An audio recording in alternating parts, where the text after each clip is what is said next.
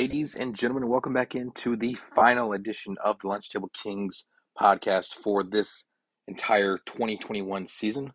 I am your host, Max Holtzclaw, and today, as I said previously, we're taking a look into the final match of the year. The championship is right around the corner this upcoming weekend. So we're going to take a look and see how the semifinals unfolded for all the teams and take a quick preview into the championship and see just what we have coming up ahead. So let's dive right into it.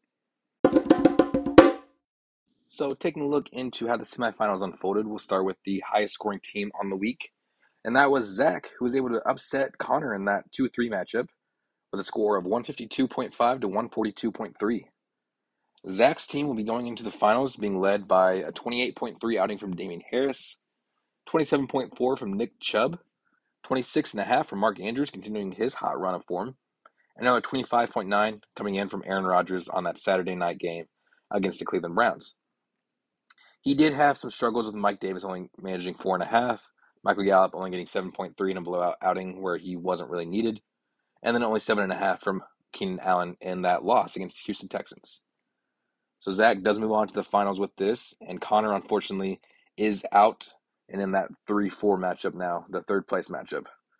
He was led, though, with a big outing from Davante Adams on that the Saturday night explosion, excuse me. He also had another 22.2 from Dalton Schultz on Sunday night. And then Cooper Kupp, once again being the best receiver in fantasy, got 21.3 points. Unfortunately, James Robinson suffered a torn ACL, only managing 1 point, which was a really crucial element into why Connor was unable to make a run into the championship. He also only managed to get 7 points from Adam Thielen, who also got injured in that game. And then he got 8.6 from Devontae Booker, an emergency spot start with no other running backs needed on the team. But came out a little bit ahead of his projections at 8.6, still not a great outing overall. In that second semifinal matchup, the closest one of the two, it was a 5-point victory for Bailey, who wound up winning against me at a score of 149.7 to 144.1. Bailey was led thanks to a big Saturday night explosion from Chase Edmonds at 26.7, and another 26 points from Amon-Ra St. Brown against that Atlanta defense, and then 20.1 in Antonio Brown's return to action, and then also another 19.6 points from Justin Jefferson. He only managed to get 6 points from Tyler Lockett and 8.3 from Cordero Patterson, who was a waiver wire darling, has slowed down as of late, unfortunately. And then 8.9 from Cole Kmet, who was an emergency spot start given the Travis Kelce COVID issue. But Bailey does move on into the finals thanks to that 5-point victory. Myself, I was led thanks to Justin Jackson, the waiver wire spot start at 34.2 points. I got another 21.5 from Stephon Diggs and 23.9 from Kyler Murray in that Saturday night game against the Indianapolis Colts. Unfortunately, the big L here came from Tyreek Hill in those boom-bust games we all know he can do. He only got 3.9 points in a game where he was activated off the COVID list, but still was being hindered by COVID-like abilities, I guess. Only managed 3.9 points in that game. Also only managed to get 9.4 from Jared Cook, and then to a lesser extent, Javonte Williams only got 10 points as well in that Vegas-Denver game.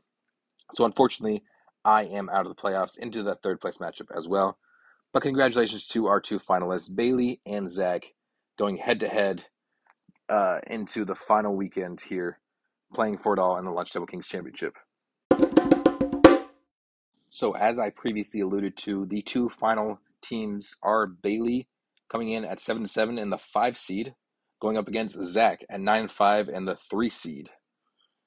Bailey and Zach met 2 times this season. In week 3, Bailey won at a score of 163.9 to 135.9. And then in week 10, Zach actually got the better of him at a low scoring outing of 112 to 107.7. So we're going to take a look into what these two teams are shaping up to look like.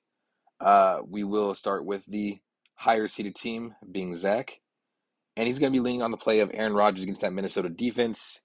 Aaron Rodgers has been the 5th best quarterback in fantasy going up against a weak Minnesota secondary. One negative that might really ruin Rodgers' big day is the fact that the Vikings will be without Kirk Cousins. They will be starting a backup quarterback. So it could be just Rodgers isn't necessary for this game, especially if I believe Sean Mannion is the backup. If he is just garbage, then it could be a quick game, such as last week with the Cowboys, how Ezekiel Elliott just wasn't necessary in that scenario at least. He will be also relying on the play of Nick Chubb against the Pittsburgh defense. Pittsburgh has been ran all over as of late, and Nick Chubb has been the only guy that's been producing for that Cleveland team in general. That's the Monday night game, so we'll see if it does come down to the wire and it comes down to Nick Chubb against that Pittsburgh defense in order to decide the title. And then one other name to keep an eye on is Mark Andrews, the number one tight end in all of fantasy, going up against that Rams defense. Mark Andrews will most likely have Tyler Huntley throwing on the ball this week. Mark Andrews has been through 3 quarterbacks this season and produced each time out with every single one. So we'll see if he continues that run of form. The Rams defense has been pretty solid this year. I'm curious to see if they're just going to scheme for Mark Andrews or if it's going to be built around the Ravens still trying to get Mark Andrews the ball and force feed him. And one other thing just to kind of take note of is I just want to see what Hunter Renfrow will do against that Colts defense. Hunter Renfrow is the 12th best receiver in fantasy. Bet you didn't think you'd be hearing that at the beginning of the season. But he's coming off of 2 kind of slower outings at only 13 points last week and 6.2 the week before. 3 catches in both those games. He just was able to get a touchdown last week. Really slowed down after a real hot run of form where he got no less than 4 catches the previous 7 weeks. So we'll see if he can right the ship a little bit against this Colts defense. And if not, it could be a rough outing for Zach's team. On Bailey's side of the ball, he'll be relying on the play of the aforementioned Ezekiel Elliott against the Arizona defense. Arizona got gashed by the one and only Jonathan Taylor, but we all know Jonathan Taylor is a freak of nature and is the best running back in the league right now. So it'll be interesting to see if Zeke can carry on from that big 100-yard outing from Jonathan Taylor or if he's going to have to rely on just more touchdowns and falling in that way.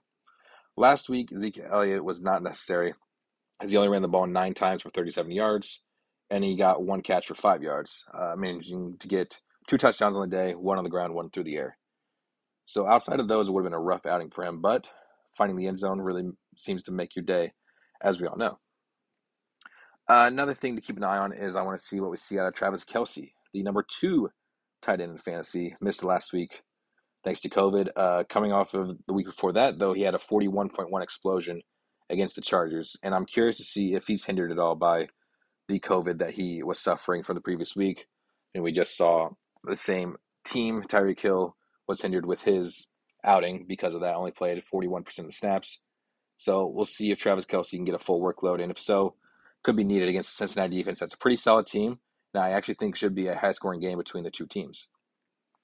And then one other name to keep an eye on is Justin Jefferson against the Green Bay Packers. I mentioned earlier, it's not going to be Kirk Cousins throwing the ball. It will be Sean Mannion, I believe is his name. Either that or Scott Mannion. But he will be the one throwing the ball to Justin Jefferson and company. No Adam Thielen. So it will be Justin Jefferson's game to take control of.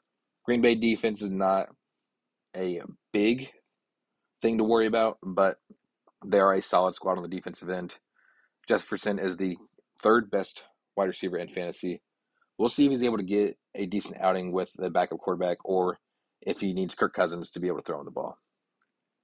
A couple other things to take note of. I do want to see Amon-Ra St. Brown. He's really come alive as of late. The past 3 games now, he's received, or past 4 games, he's received 11 or more targets. And he has done that with a couple of quarterbacks, either Tim Boyle or Jared Goff. So he looks to be quarterback proof as well. And Seattle defense is definitely not one to brag about this season. And then also, Bailey's relying on some of these waiver wire darlings from earlier this year. Sony Michel going up against that Baltimore defense, and then Darrell Williams this week going up against the Cincinnati defense. So it'll be interesting to see if the waiver wire will pay off for Bailey this year, or if Zach's team of only making, I believe it's been 5 moves so far this year, if that's the team that comes through in the end.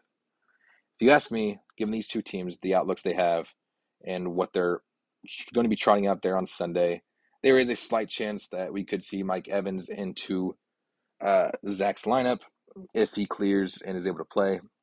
But I'm not counting on it, as I think he will be missing Sunday's game. It's not really necessary for him to play against the Jets.